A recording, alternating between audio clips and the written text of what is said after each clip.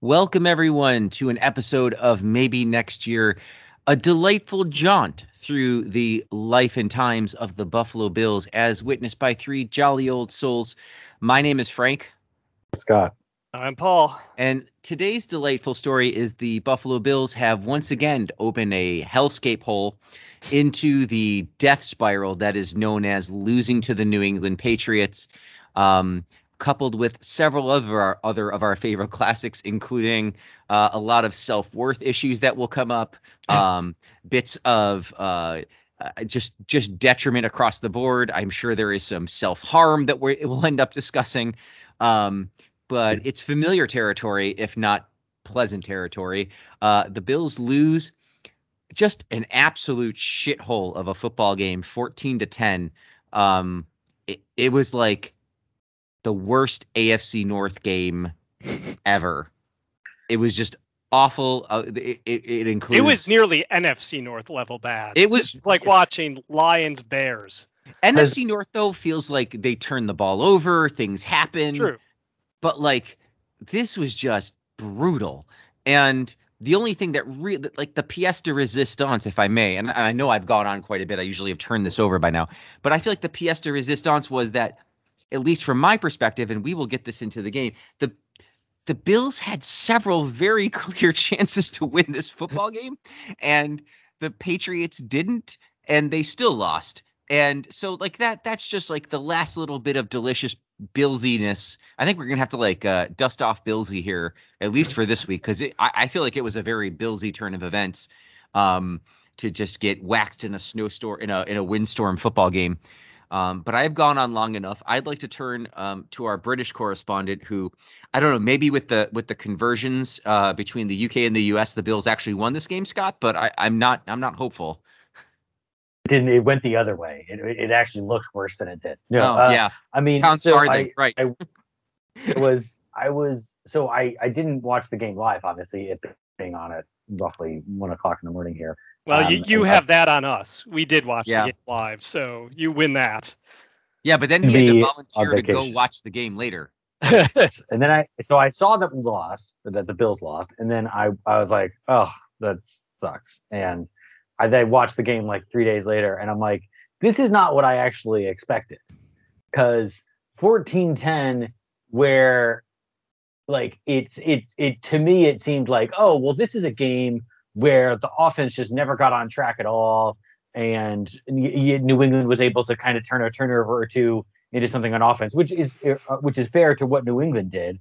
They got basically one lucky break, and not lucky break. It was a good play design and a good, well executed run that the Bills did not defend correctly to get the 67-yard touchdown, and then they kicked 2 field goals, and one of those was off of a turnover, if I'm not mistaken. So, right.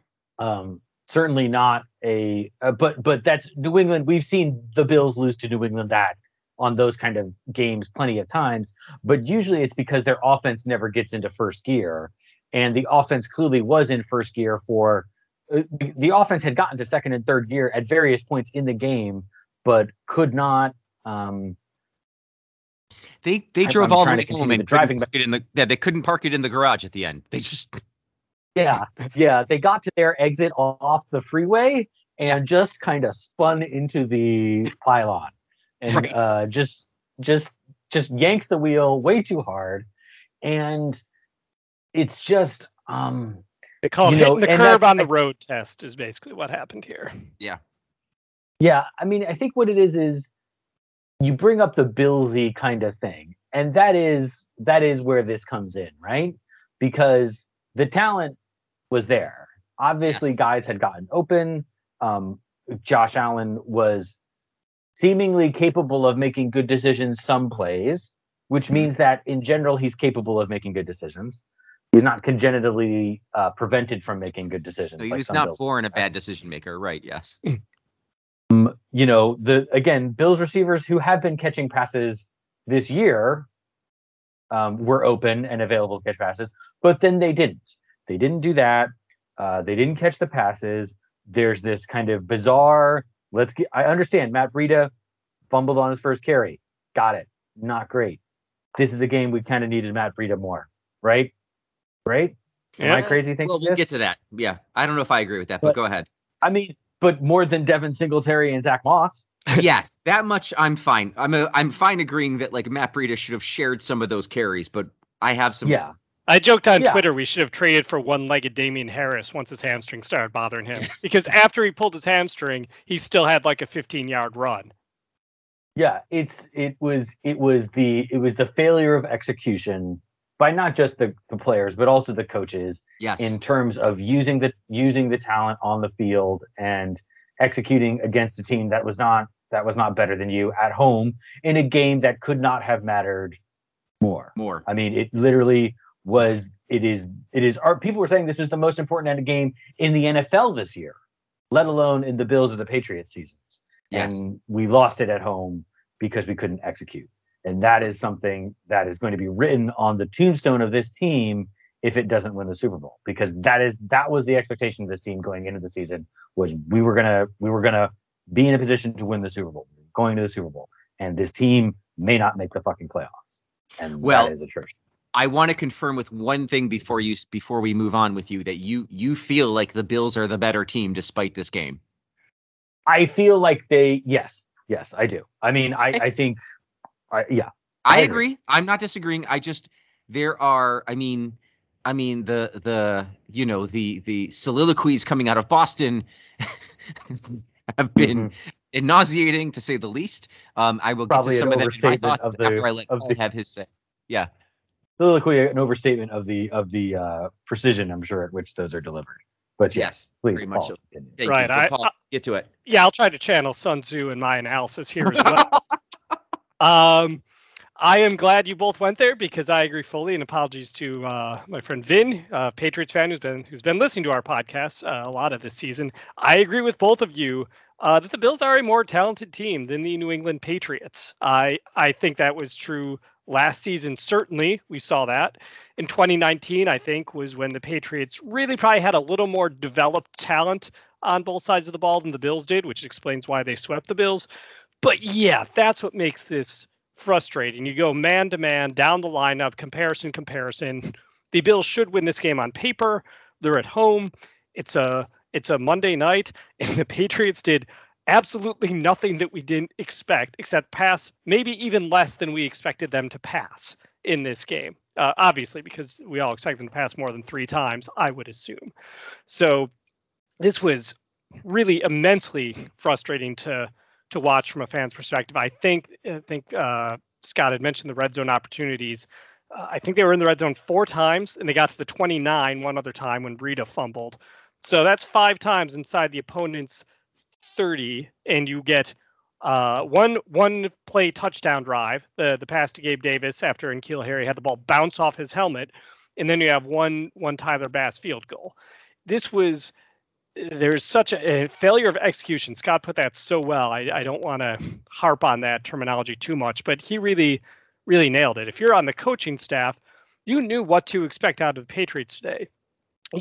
On both sides of the ball. I don't think they did anything surprising based on, 1, my observations, and 2, what was said in the immediate time after the game, and also, the day after, once the players had watched film. So there's really no excuse for that happening. I'm definitely most concerned. One thing Scott didn't bring up is I feel like this coaching staff for 5 seasons now has been so well organized. They've known what they wanted to be.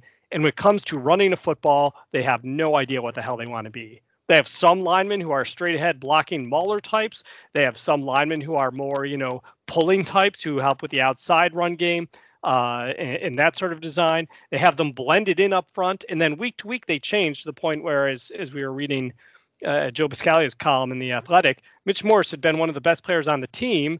And then they're switching to the straight ahead run style. And now he's one of the worst. And because he's not a good straightforward power run blocker.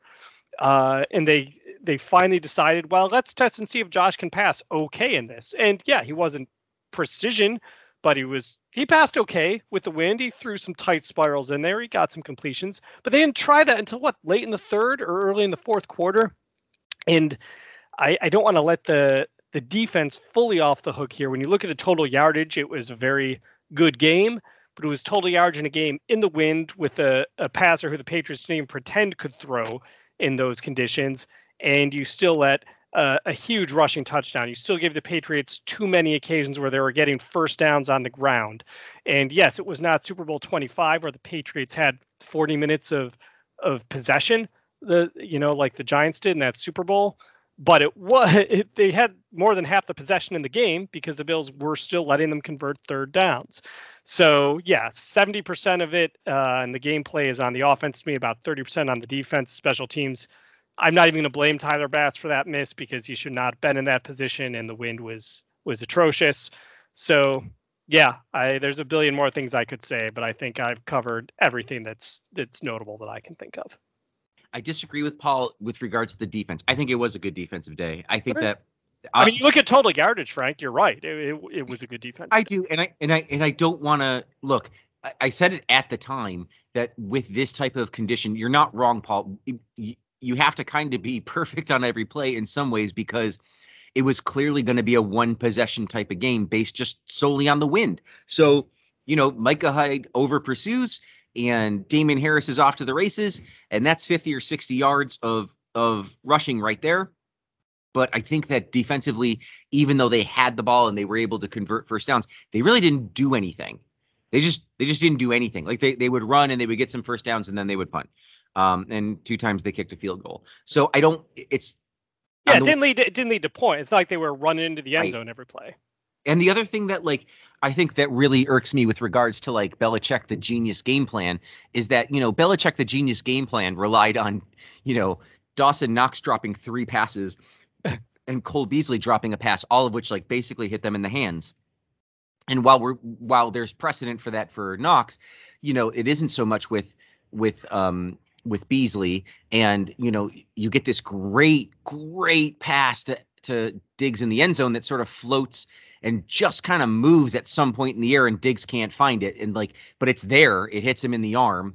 And, overall, I think the Bills, I think Scott has the right of it that there were things that were clicking with the team, but inexplicably they would get in the red zone and they would try to run straight up the middle with Zach Moss. And I don't know why, because the Patriots are already good at that, at defending that. They just insist on handicapping themselves when they get to the red zone. I don't understand how you can have watched Josh Allen for the last couple of years, even taking into account his rookie and second year where he wasn't as great, but his weaponry in the red zone was you didn't know if he was going to run or pass.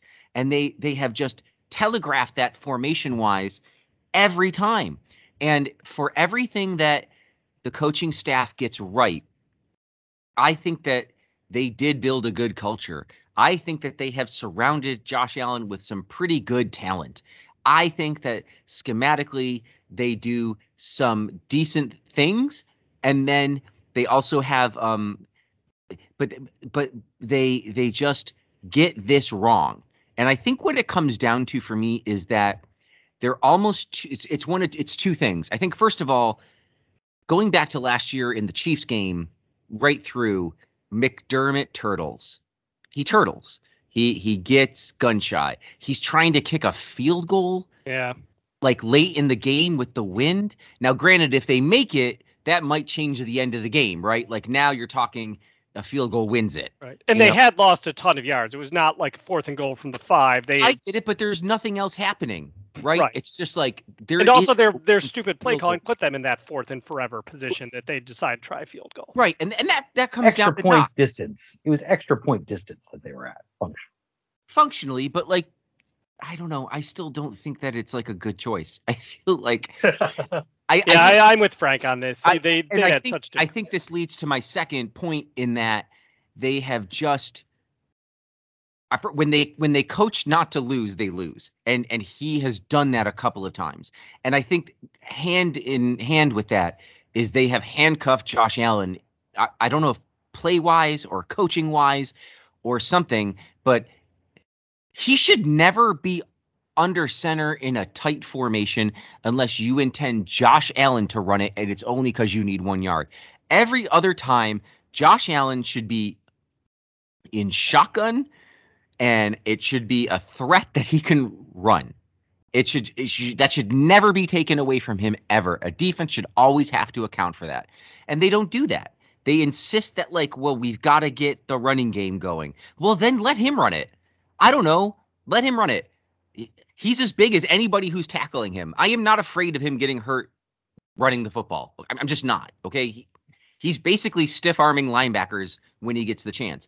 And they get into these end zone situations. And I think some of the difference between last year and this year is, you could say it might be the expectations that have been put on them, but I think it's really the coaching staff that are failing them. Somebody needs to cut Josh Allen loose.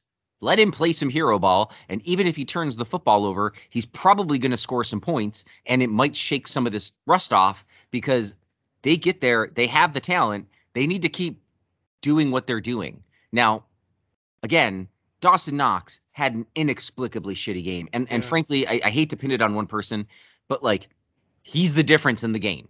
At 3 different points, he a drive dies that shouldn't have died, a score doesn't happen that should have happened, and really the missed field goal is absolutely like the Dawson Knox fiasco. I mean, he just had a terrible game, and unfortunately, it wasn't a terrible game for a tight end where it was like, well, he didn't do anything. He actively harmed the team. He just absolutely actively harmed the team.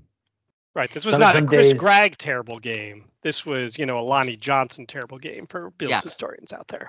Days you have a terrible game and no one notices because the rest of the team played poorly or the rest of the team played really well. The rest of the team really needed Dawson Knox to play well in this game, and he did not play well. Yeah, from the get-go, Dawson Knox was like, well, he's going to be needed because he's going to be a short pass.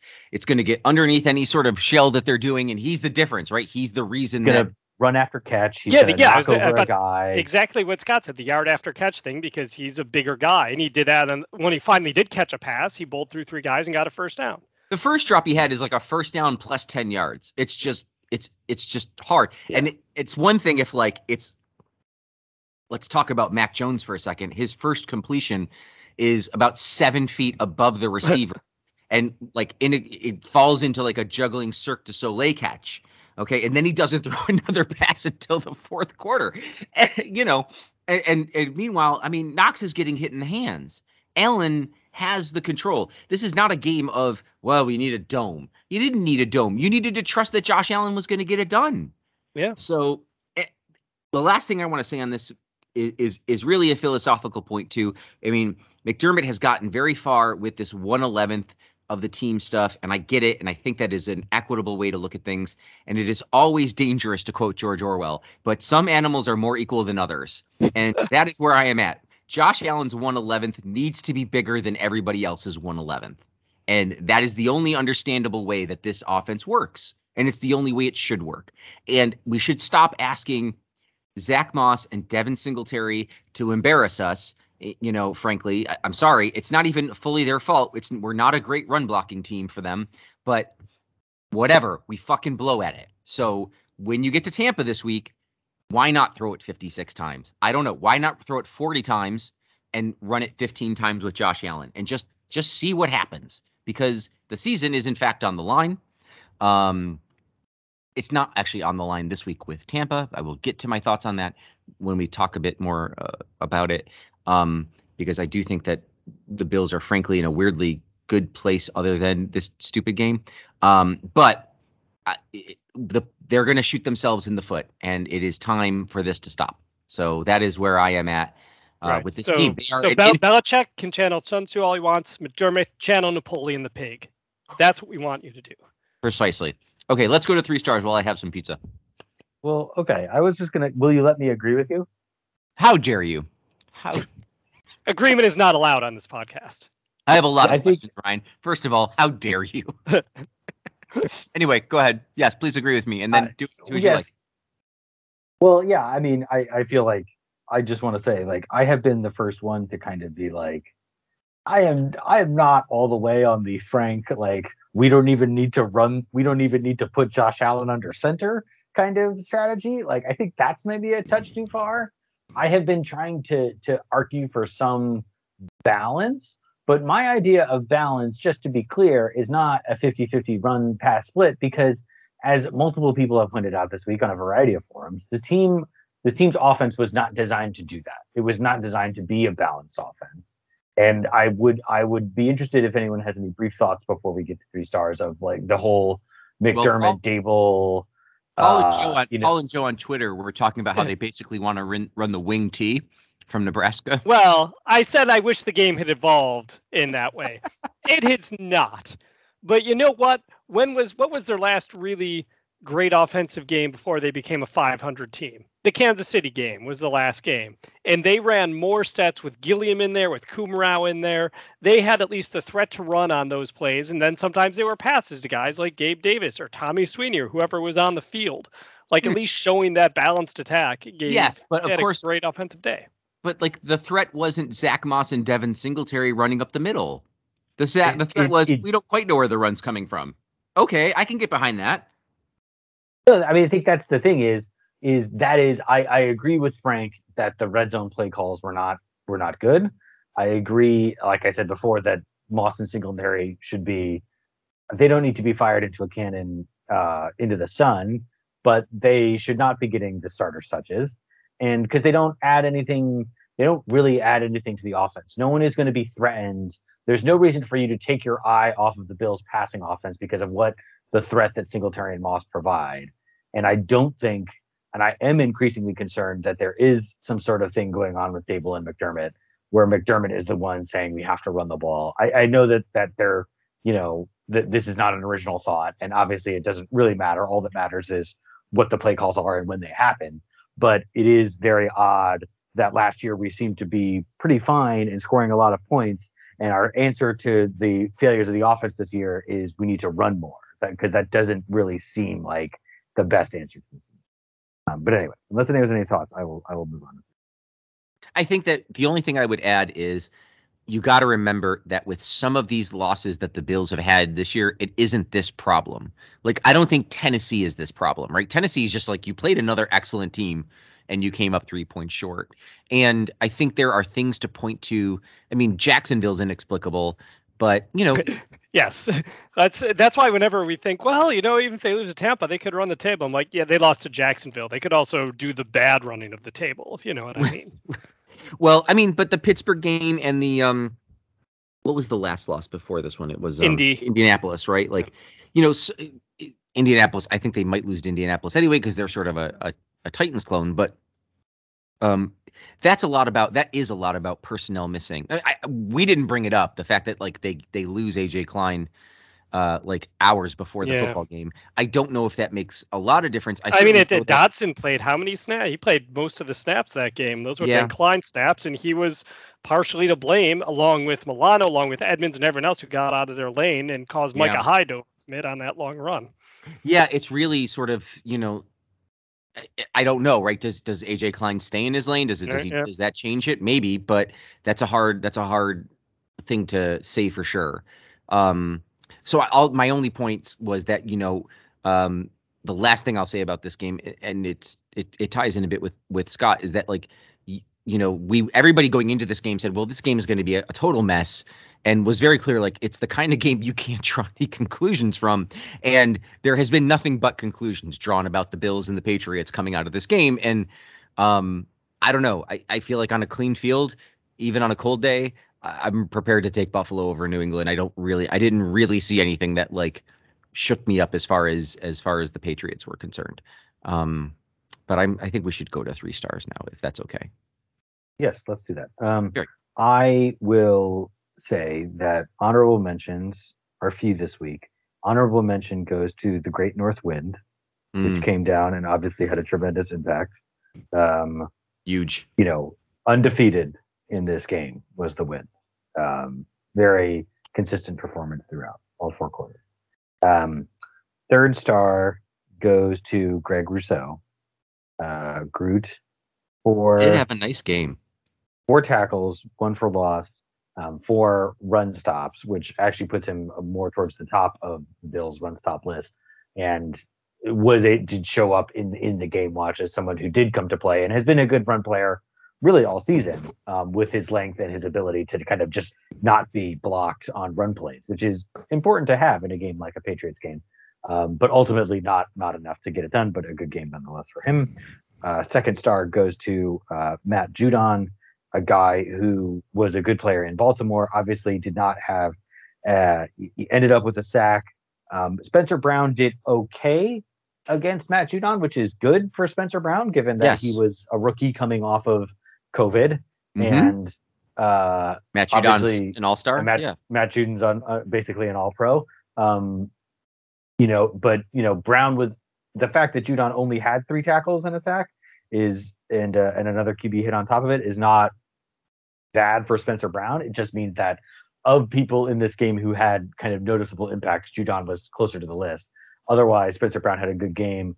I think in general, the line did an okay job, again, kind of buying time for Allen when there was a pass called, but it just wasn't consistent enough. And obviously, again, some of them were Allen missed calls or Knox drops or whatever it was, but the line did okay. But Judon still had a good game, and obviously the rest of the Patriots defense had a good.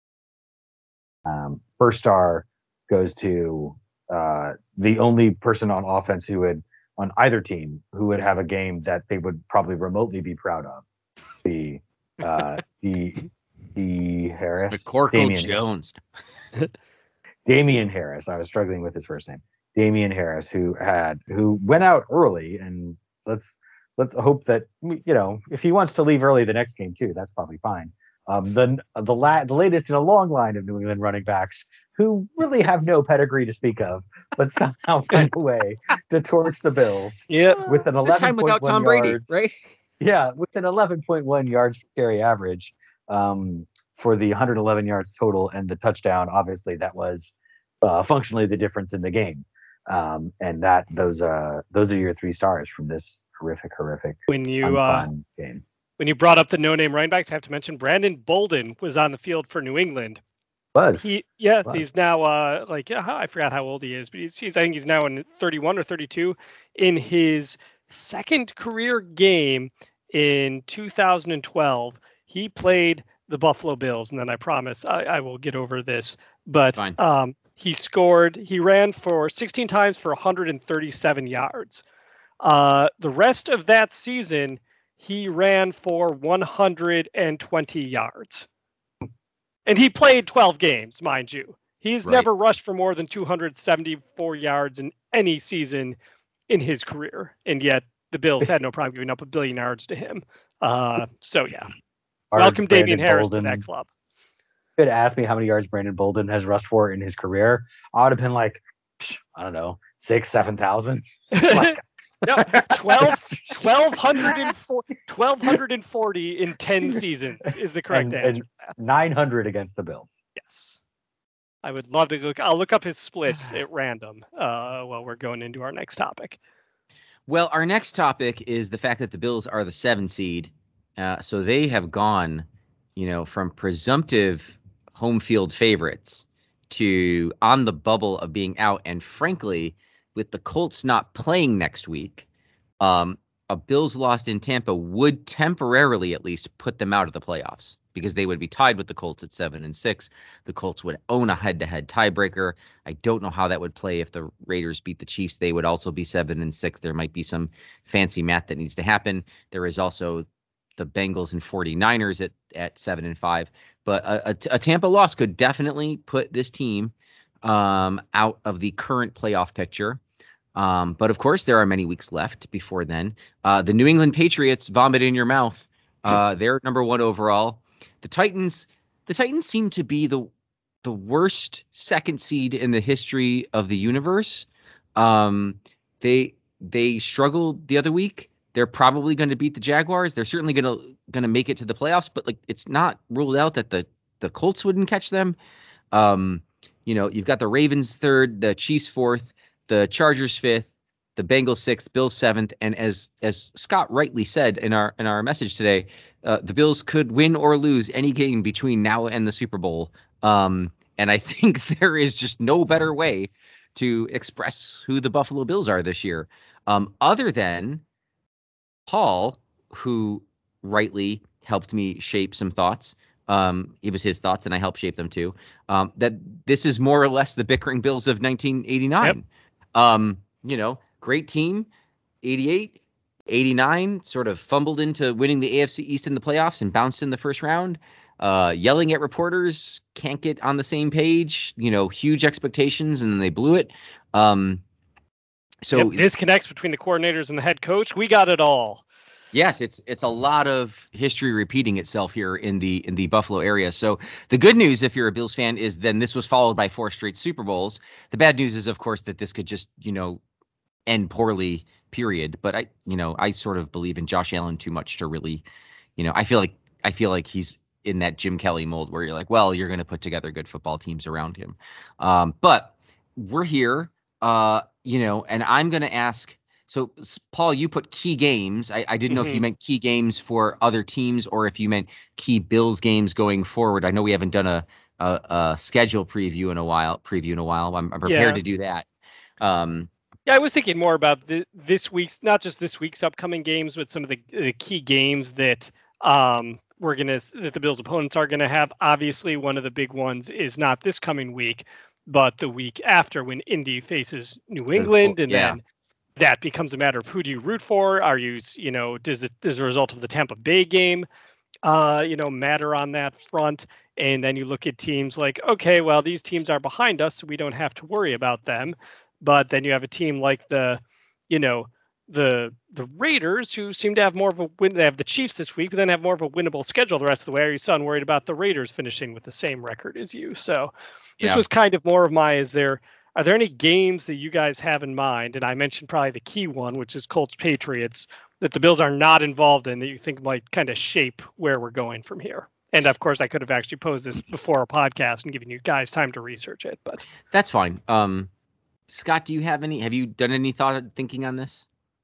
I mean, I guess, I have a little question. I mean, it's sort of related, and sure, you can tell me. I guess, do we feel like the culture of the team is still intact the same way that we've seen it? Like that Frank referenced before, like the do your 111th, and we're building a culture of, we aren't going to have the problem childs, right? We're not going to have the TOs or the big egos. Those aren't good character fits, whatever that whole logic is. Yeah.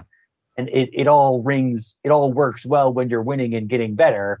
And when you're losing and Hyde is snapping at reporters and McDermott is calling out the returners of like, I don't really trust them. And it's clear that McKenzie is not really on the same page. And then he replied on Twitter with "damn," when he saw that McDermott said that. So after there was another McKenzie thing a couple weeks ago that we were kind of asking some questions about. Yeah, he had a joke about not seeing the field again all year. Which he hasn't actually since that happened. So both Thad Brown and Sal Capaccio, I believe, were both like, no, I think he's just joking. It's okay.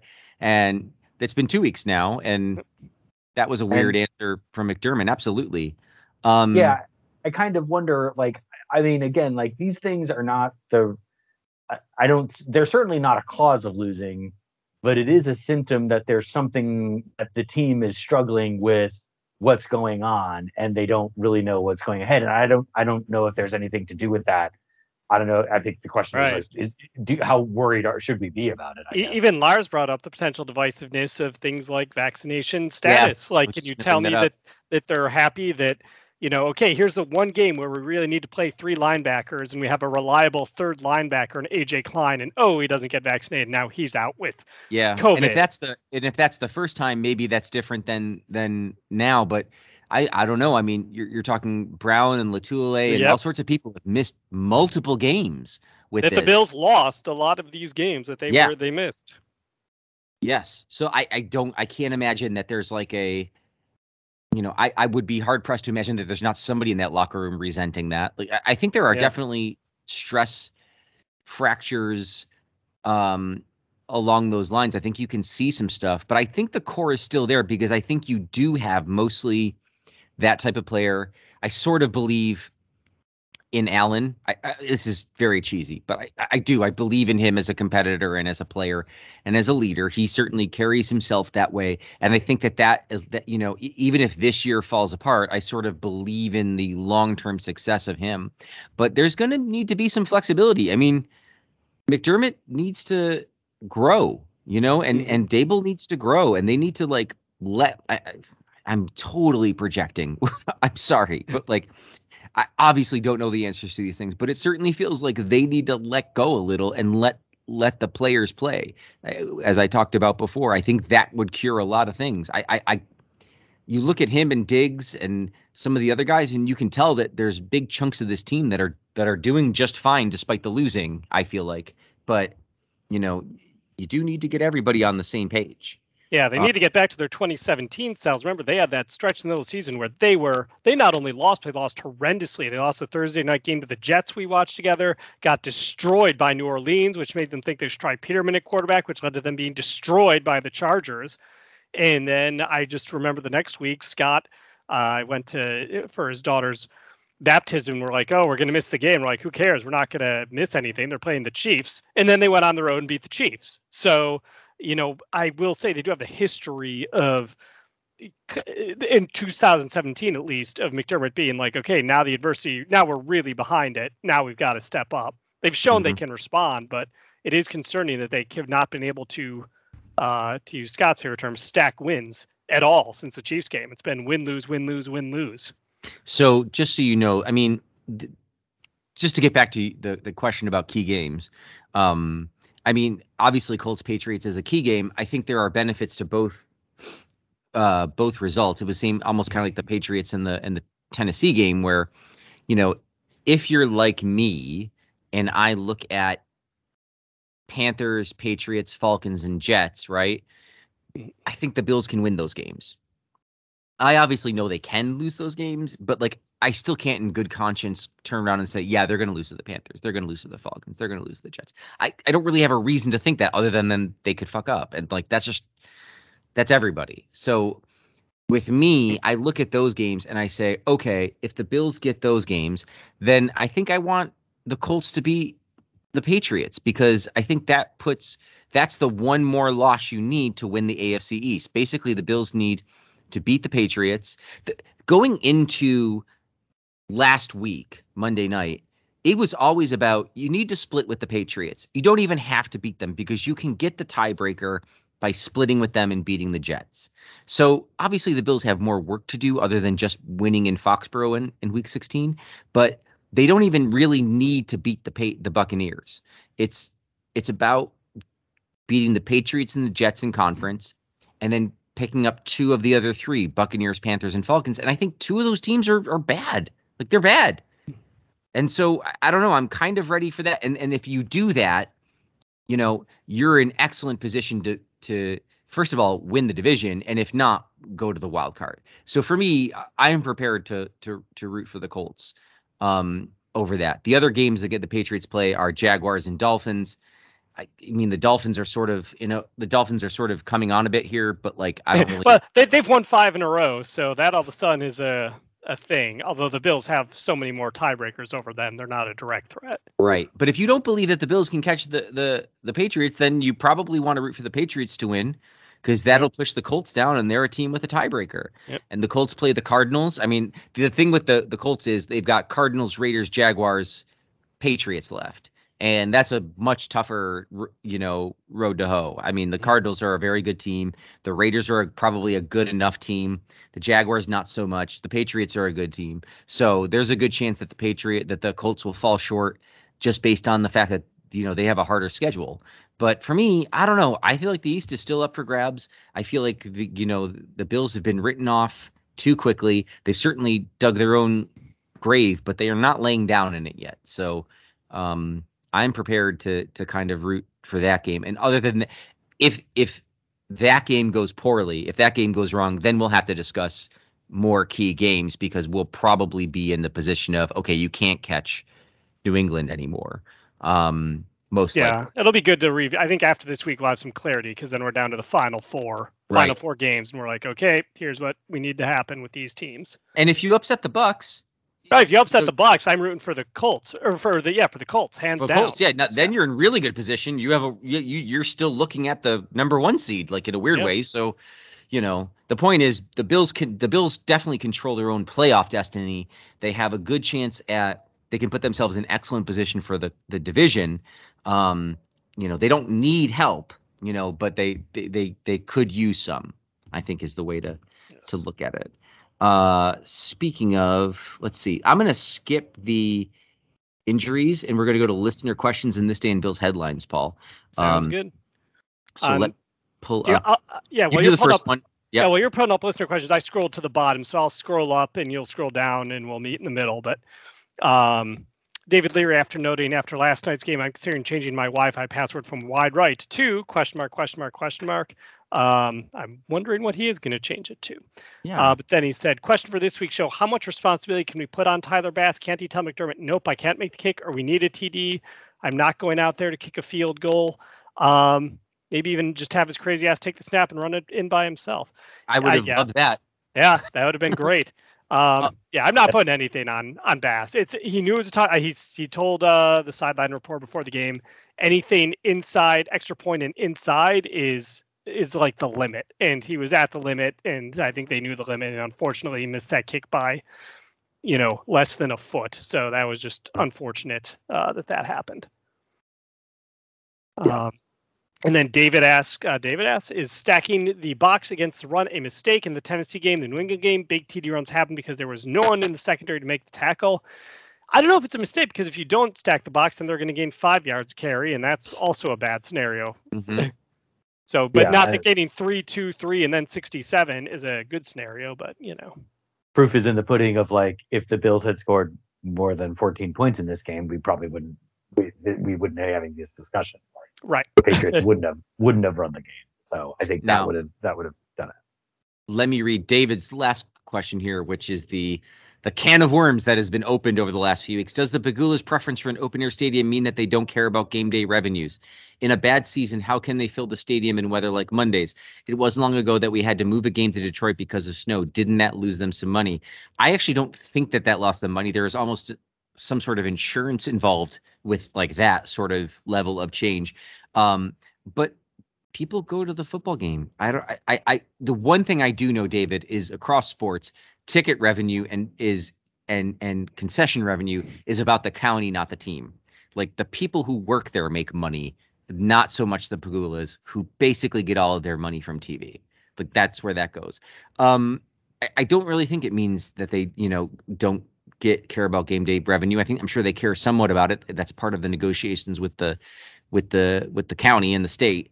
I think that a game like yesterday and the snow game that got moved to Detroit and, are very few and far between, even though they've happened twice, because you also get the Bills Colts snow game, which everybody loves. And if you went to that game, you're like a proud warrior of having gone to the game. So I don't know. I think there's a lot of, I appreciate, what I appreciate about David? David is not making an argument about it's better for the football team to be playing in the dome, because I think that's a really lame argument. David is making I am a consumer and I probably would prefer to watch it in the dome, which I can fully respect that argument. I think that somebody did math and said $500 million more is not worth what you will probably make in 20 to 30 years over use of the football. Right. In lost ticket gate if you don't have it. Yeah. Yeah. A plus B plus C equals X. And if X is less than the price of a total recall, we don't do one. Joe, this guy, Joe Saranaka. This guy. If the O-line cannot win at the point of attack, Scott, should the Bills use more of a misdirection triple option look, as Allen is a legitimate ball carrier? I'm asking Scott. I obviously love all of our people who we used to drink with. Yes. I think I have said at least once or maybe once or twice, and it's not a regular thing. Josh Allen cannot and has not run the option well. Like, it doesn't look natural when he does it. He doesn't make the right reads all the time. He doesn't look like he knows what he's doing. I don't think he ran it in high school. He did not really run it in college. I understand why it's attractive, because obviously he has the athletic skill set to wear a run pass option, and having that be in his toolkit makes a lot more sense. But having that, running a triple option, obviously one out of a no kidding, like Nebraska wing T triple option does not make sense from the personnel standpoint from the Bills. Running it out of a more kind of spread, wide receiver enabled, whether it's a two back system with Allen or even kind of a more a more conventional Robert Griffin III kind of, or Lamar Jackson kind of RPO style offense. It just doesn't work as well because he is not as decisive, and he is as good as an athlete as he is. He is more like he is the train in the meme that hits the bus. Like, he is not a race car. Like, he is not a 0 to 60. He's moving in the right direction. And that's what's really critical when you're running the option, is you have to be behind the defensive line by the time, as soon as you've made that read, because that's where you're going to have the biggest advantage. And he's a good running quarterback, but he is a not terribly accelerant. Like, he doesn't accelerate quick enough for that to really work. So I would say, can we use more designed runs with him? Yes. I think there are times when we use those more, and I think we save them for big games. This could have been a game where we could have had more of them. It's always one where it's like, I'm not sure I've had a game in a while, maybe earlier on in his career when his pass game was more effective. I'm not sure I've had a game in a while where I was like, Josh Allen ran the ball too much in this game. I don't think I've said that. Yes, that's my thoughts. In wrestling terms, he's more of a Keith Lee instead of a Rey Mysterio. Like, he can do some surprisingly athletic things, but he's not super fast. Yeah. That's not a shot on him. It's just, let's be realistic about his game. Yes. I also don't know how serious Joe was about running a triple option. Agreed. Knowing Joe, he probably was just fucking with me and Paul. But he got a serious answer, because he did. I knew Scott would have a good answer, so I thought, if anybody else is wondering, clearly I fell for it, so I'm an idiot. No, I presented it in a very serious tone. It's not your fault.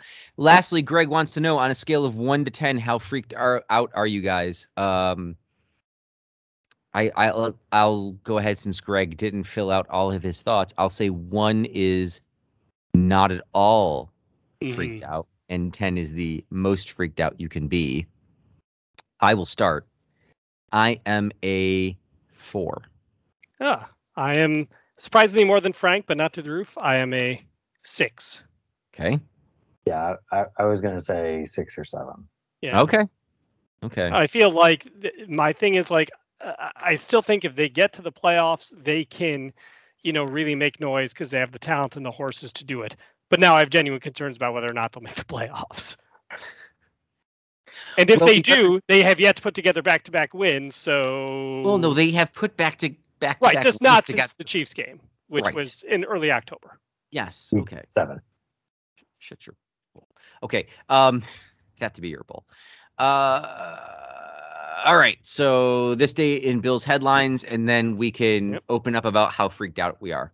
We can indeed. I also, to circle back on earlier topic, Brandon Bolden has 240 career rush yards against the Buffalo Bills, which is exactly 100 more yards than he has against any other team in his NFL career, which is significant because he only has 1,200 yards in his entire career. That's so about 1/5 of them against the Bills. Yes. So 20%.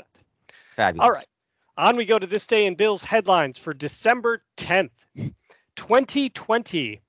Bills blank, unselfish and determined, shined on national stage in starting left guard opportunity. PFF graded him as the game's best offensive lineman for either team. He earned a 79.1 overall grade, as Allen was hardly bothered all night, throwing for 375 yards and 4 touchdowns in a 34-24 signature win on Monday night in front of the world. Kind of the opposite of what happened last year when we crushed the 49ers on Monday night. The left guard? Yep. Starting left guard was wait. I'll give you that. It was Becker Feliciano, or no? Feliciano had. Yeah. He was the same guy who started at left guard on Monday this week. Don't overthink it too much. Butker, yes, very good. Ike Butker. All right. Womp. Okay. 2016. Buffalo Bills blank just outside of top coaching candidates, says NFL.com. Based upon his success this season, blank is becoming a popular name among possible head coach candidates in the offseason. Brian Daboll. No, 2016. He was not here yet. In his latest coaching candidate article on NFL.com, Connor Orr listed blank just outside of the top 4 candidates. Blank was Anthony Lynn? Anthony Lynn, very Yes. good. He All would right. indeed become a coach for 4 seasons after that. In fact, he would become a coach for the Bills within a month when they fired Rex Ryan. 2015, with Gilmore sidelined, Blank ready for bigger role. If that's what's required to do, I'm up for the challenge, Blank said. I have to prepare harder, practice a lot harder. What year was this again? 2015. Okay. So 2015. He was a rookie. He was playing in his first of 2 seasons with the Bills. He is currently a member of the Denver Broncos. I'll give a big hint that he's won a Super Bowl along his journeys as well between the Bills and the Broncos. Not with the Bills, I guess. Not with the Bills, nor with the Broncos. 2nd round pick of the Bills in 2015 out of Florida State University. He's a native of nearby Oxon Hill, Maryland, not far from across the river. Podcasting. Yep. Yeah. How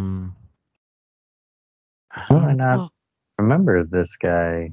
He was a pretty big hyped up, and he was one of the guys. I'll give this should get it for you. He was traded away amidst the purging that McDermott did prior to coming over during. Is this camp. a Gaines? It is not a Gaines. Nope. Okay. So it was in so Cordy Ginn got traded, and Tyrod was ousted. Right, and Sammy Watkins. I think this guy was traded the same day Sammy Watkins was. Sammy. He went to the. No, he didn't go to the Rams. No, this is the guy they traded for Jordan Matthews. Yeah, he went to the Eagles, and it. Yeah, I remember it now. It is, but what is his name? That's important. Yeah. That is the challenge. Yeah, no, I'm starting to get. It's starting to kind of come to me, and I can't. Focus, and I want to say it's not Asante Samuel because he was, and it's not Asante Samuel Jr. who's in the league. I think the buzzers rang here. It is Ronald Darby. Ronald Darby, the other Gaines. Joe is yelling at you guys through the podcasting device he's listening to right now.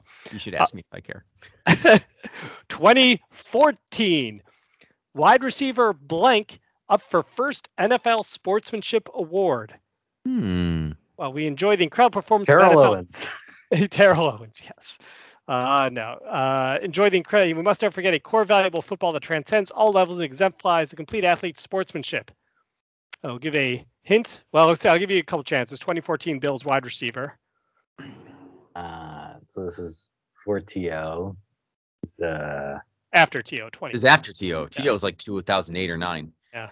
This is like Sammy Watkins time. It is Sammy Watkins time. However, this Sammy is not the NFL Flat Earthmanship Award. Okay. He's one of the top 4. They had 4 receivers at this point, all of whom went on to do bigger and better things the second they left Buffalo. Robert Woods. Robert Woods is one of them. He's not this guy. Marquise Goodwin. Marquise Goodwin is the 3rd who went on to San Francisco. This is the 4th guy. Went on to win a Super Bowl. Retired on October 23rd of 2021. He was undrafted out of Monmouth. 4 seasons with the Bills, as well as the Patriots, Panthers, and Jets. Chris Hogan. Chris Hogan. Yeah. There we go. All right. Speaking of wide receivers, 2005, Blank's versatility may be spark plug for Bills offense. I wouldn't say our game. Parrish.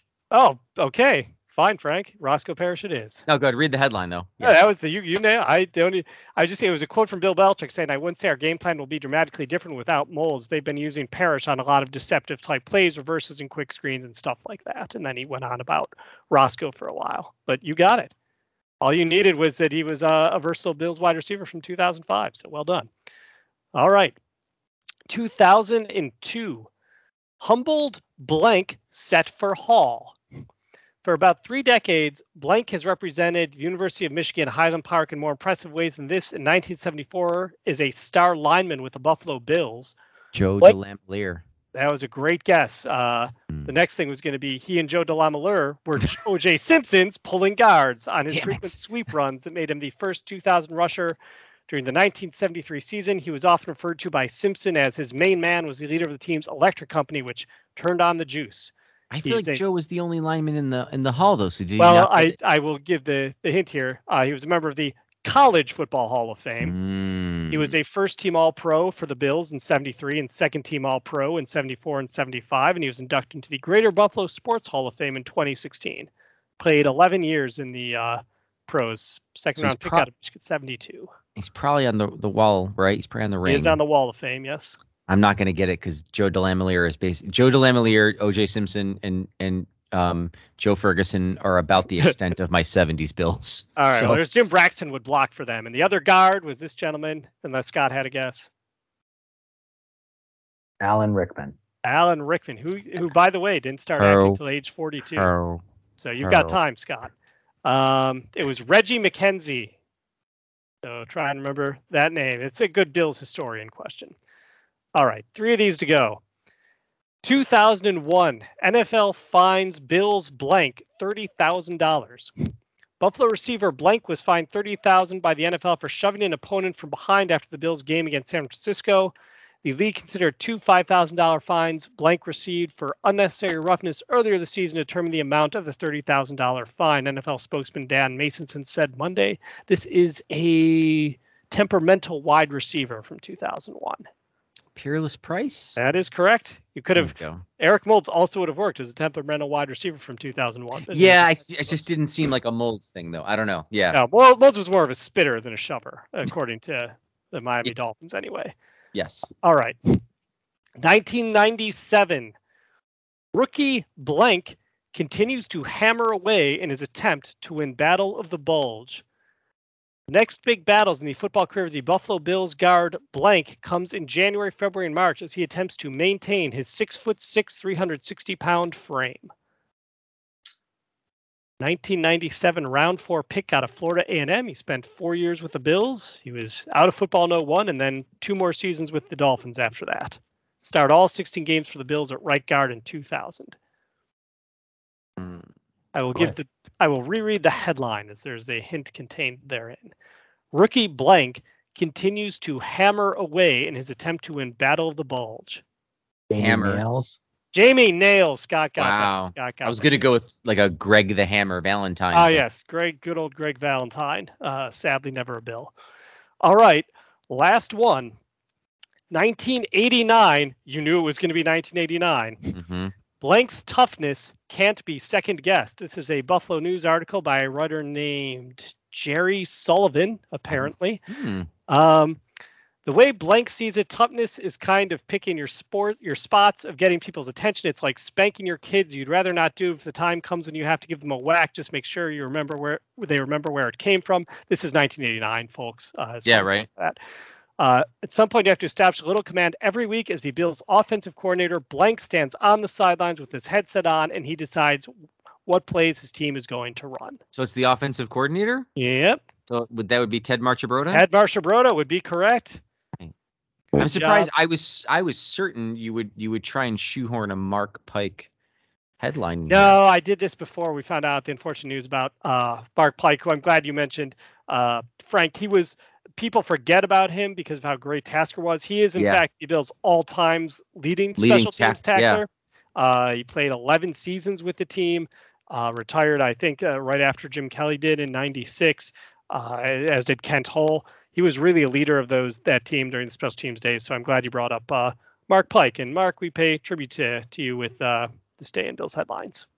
Well, thank you again, Paul, for an excellent segment. We are coming up on the hour here, so let me tell you that don't worry, guys. We're just going to play the defending Super Bowl champions, perhaps the greatest player in the history of the NFL, without having an MVP season right now, according to Vegas. Yeah.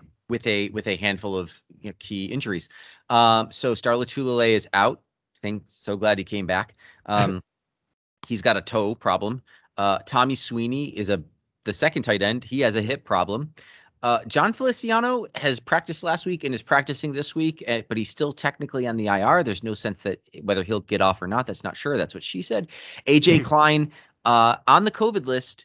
And unless he is vaccinated and testing negative, he's not coming back. Which based on the masks he's been wearing for his interviews, I'm guessing he is not vaccinated. Perhaps not. Okay. Well, I still wear a lot of masks, even though but fair enough. Reggie Gilliam is questionable with an ankle issue, and Efe Obada with a hip issue. And all of that adds up to 3.5-point underdogs to the Tampa Bay Buccaneers, which is a pick'em game on a neutral field, just about. Why do people keep believing in the Bills? I just don't understand. I think that the talent is weirdly undeniable, and it's just a matter of I feel like it's just a matter of Josh Allen going rogue and just being like, fuck you, Jobu, I do it myself. And they just go out and they decide they want to score points, and then they're gonna. And so I think that's why they keep getting picked close, because, they blow out bad teams. They lose close when they lose. And so I don't know. I think they feel like a sleeping lion to a lot of people. They still feel like a sleeping lion to me. I think that's my issue with getting really down on them, because I think it's still there. It's not manifesting, which is a whole different kind of frustrating. But sorry, to get to this game, obviously Tampa Bay is a very good football team. I wanted to, does anybody know what Tampa's record at this time last year was? Because they were a wild card team, and I know it wasn't that great. It was 7-5, as has been brought up in a couple of articles. Yep. I didn't actually know that. I assumed it was somewhere in this area.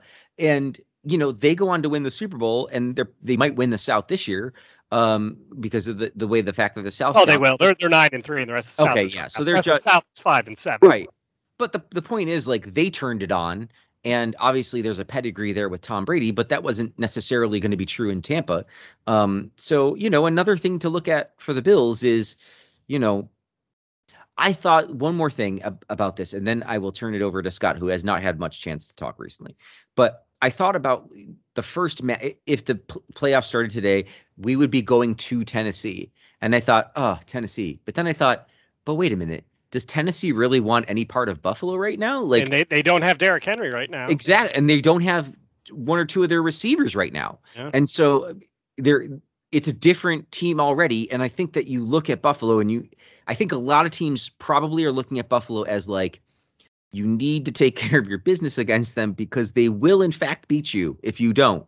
And that's not as good as here comes the juggernaut. But I think everybody is tiptoeing around the Bills in a way, because I don't think you want to be on the receiving end if and when they decide to pull their shit together. Now, as I was saying, Tampa's an excellent football team. They have the best player in the history of the NFL. I don't know. I can't really make an argument. It's him. Okay. It was him. They've got a very good defense. They, in fact, do very good things. They do exactly the things that frustrate the Bills, both offensively and defensively.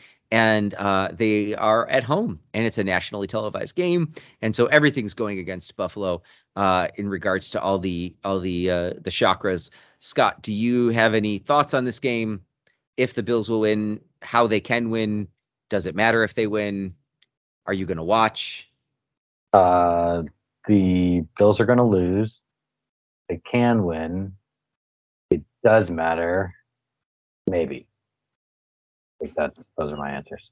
If you'd like to freestyle any thoughts, feel free to. Oh, okay. Yeah, I can do that too. No, yeah, I think Frank's right. I mean, this is, you can say the matchup is slightly a little bit more favorable because the Tampa Bay Buccaneers are a better throwing team than a running team.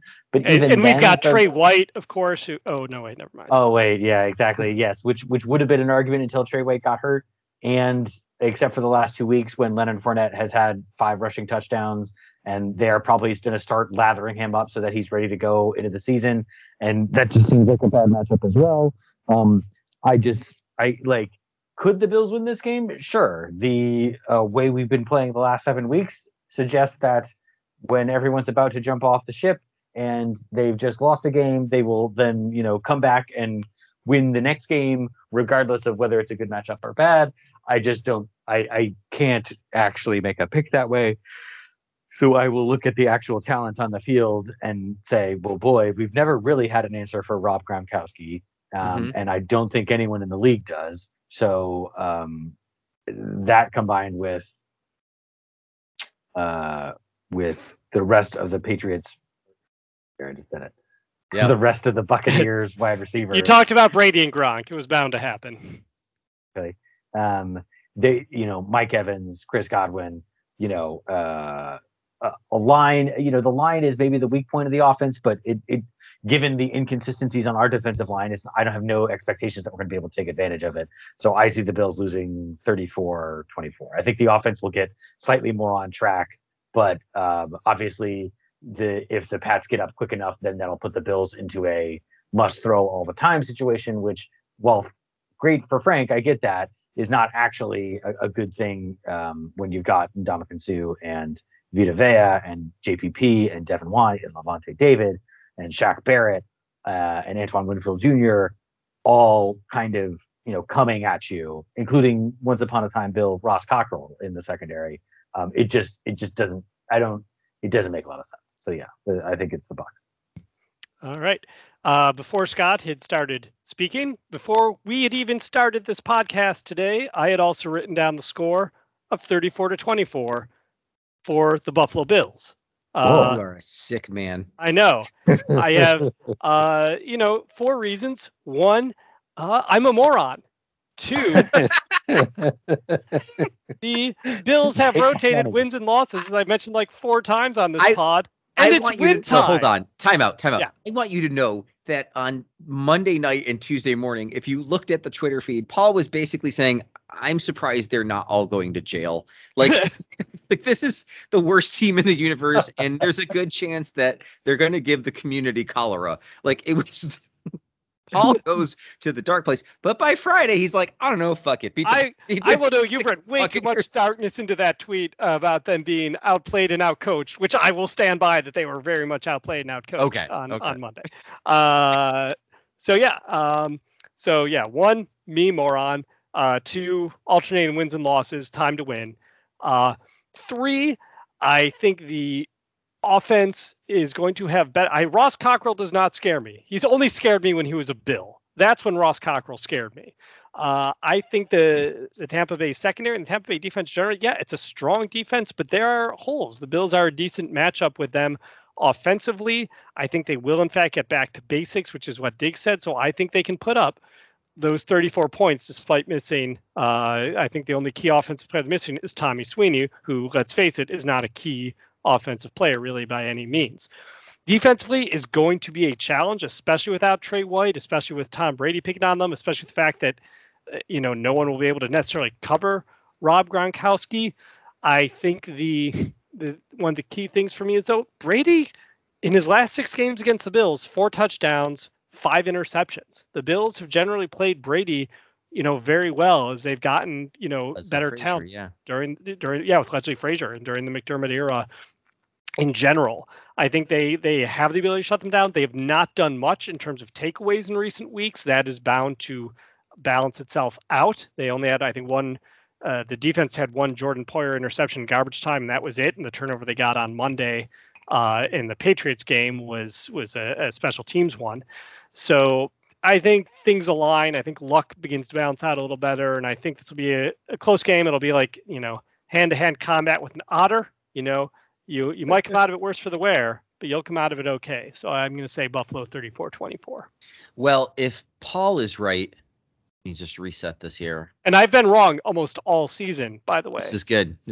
So if Paul's right, the Bills go up to 88% chance to make the playoffs, the bulk of which is still the wild card. If Scott is right, they drop to 68% chance to make the playoffs, the bulk of which would be the wild card, a good 32% chance to be out. I am with Scott. I don't really see a path to victory for the Bills unless they really let them off the chain. I feel like they can offensively match Devin Singletary and Zach Moss. Let them off the chain. You gotta pound that ball.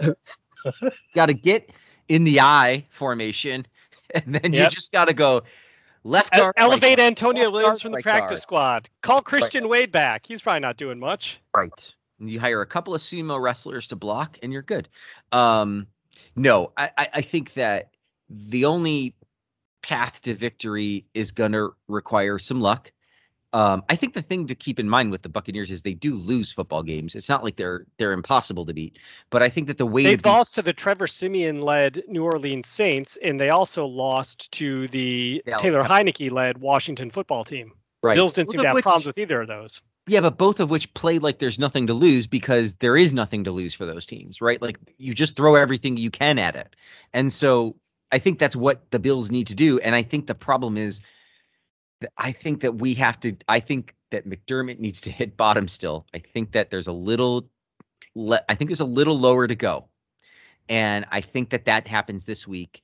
And I think is barring any sort of horrific injury to a truly key player, really anybody at this plate, because we're sort of thin now. I think I'm picking the Bills to basically run the table from this point, and I think that's what the saving grace of the season is going to be. I would love it if they beat the Buccaneers. I'll obviously be rooting for them. I don't have any faith that they will.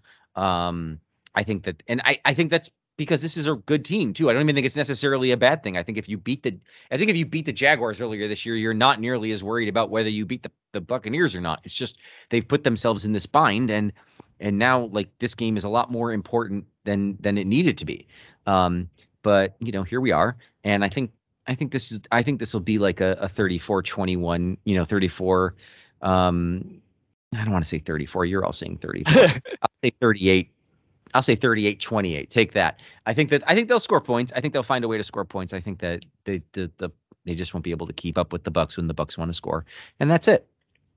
And that's it for this podcast. So you can tune in next time. You can go to Buffalo Bills maybe next year on the Google, or just search maybe next year MNY Bills on Twitter.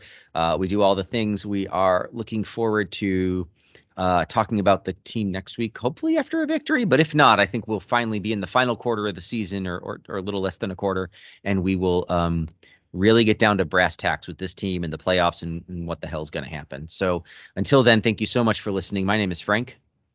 Scott. I'm Paul. Good night, everybody.